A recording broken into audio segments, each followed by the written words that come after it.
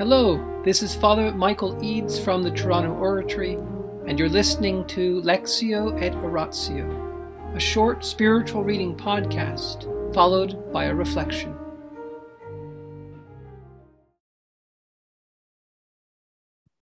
Mother Teresa, Come Be My Light, the Private Writings of the Saint of Calcutta, Chapter 11, continued.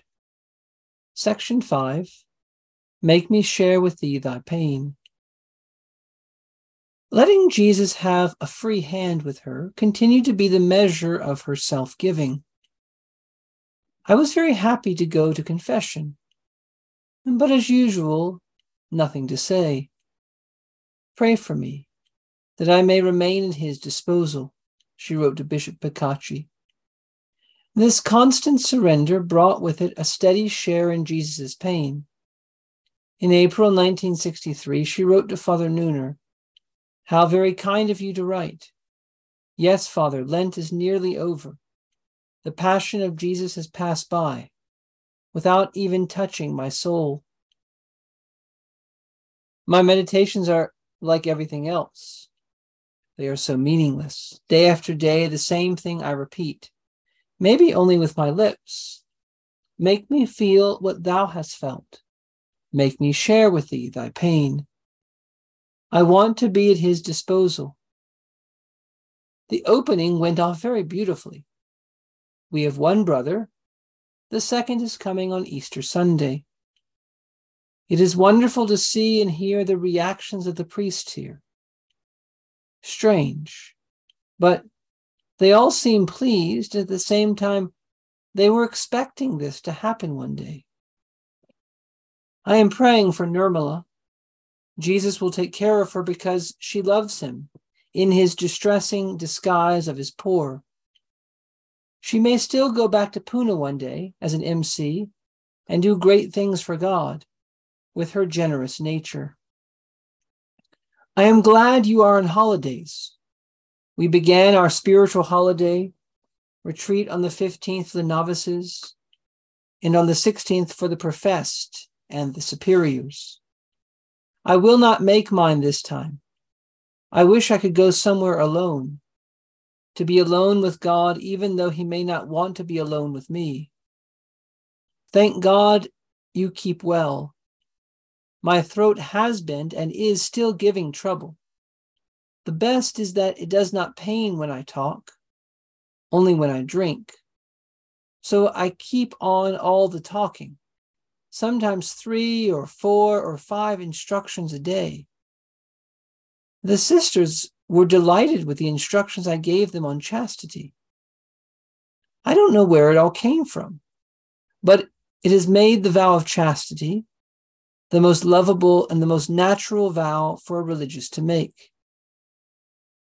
I wish I could feel what they feel. Never mind.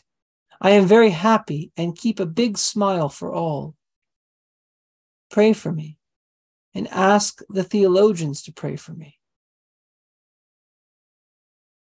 Throughout Lent, and in fact throughout her life as a missionary of charity, Mother Teresa's prayer, "Make me feel what thou hast felt.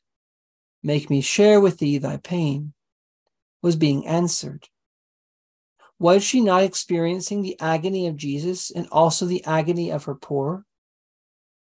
While she was living this ordeal, made ever more strenuous by her ardent longing for God, she fulfilled all her duties with her habitual fidelity and cheerfulness. And she exhorted her friend Eileen to do the same. Give your life of love for Jesus with great joy. For what you have is all his gift. Use it all for the greater glory of his name.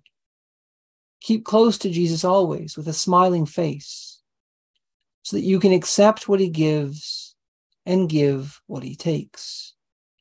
In the name of the Father, and of the Son, and of the Holy Spirit. Amen. Angels of God, our guardians dear, to whom God's love commits us here, ever this day be at our side, to light and guard, to rule and guide. Amen.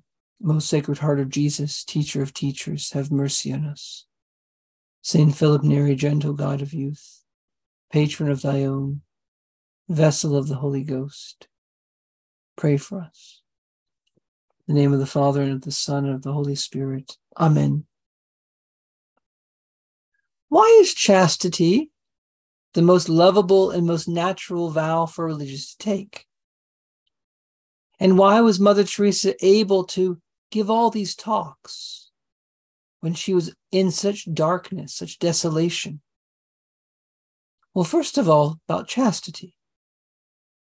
A religious is a person who has consecrated themselves to God, made a more intense consecration of their baptismal promises, and is in the technical state of having at one moment for the rest of one's life vowed to God, A, chastity, that is never to get married, B, obedience to one's superior, and C, poverty. The sisters would eventually take this special vow of the free and wholehearted service of the poorest of the poor.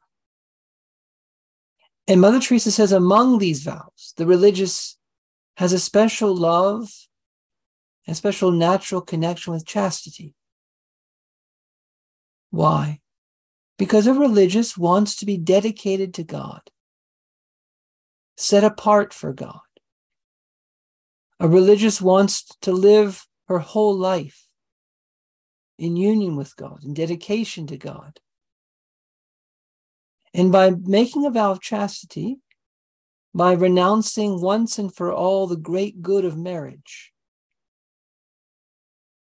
the religious frees her heart for the Lord. What does St. Paul say? The married woman's concerned with the things of the world, how to please her husband, and her heart is divided.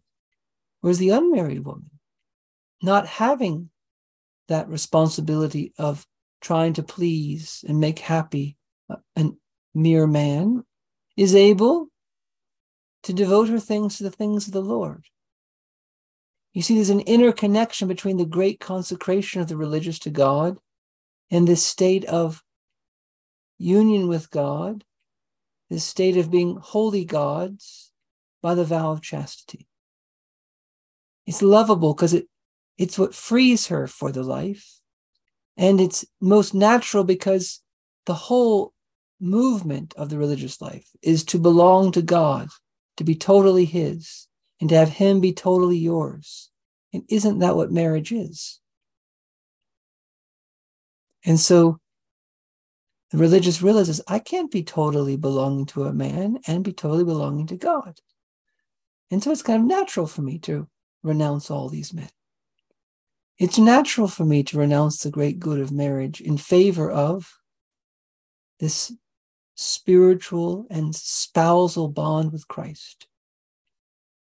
In the name of the Father, and of the Son, and the Holy Spirit. Amen.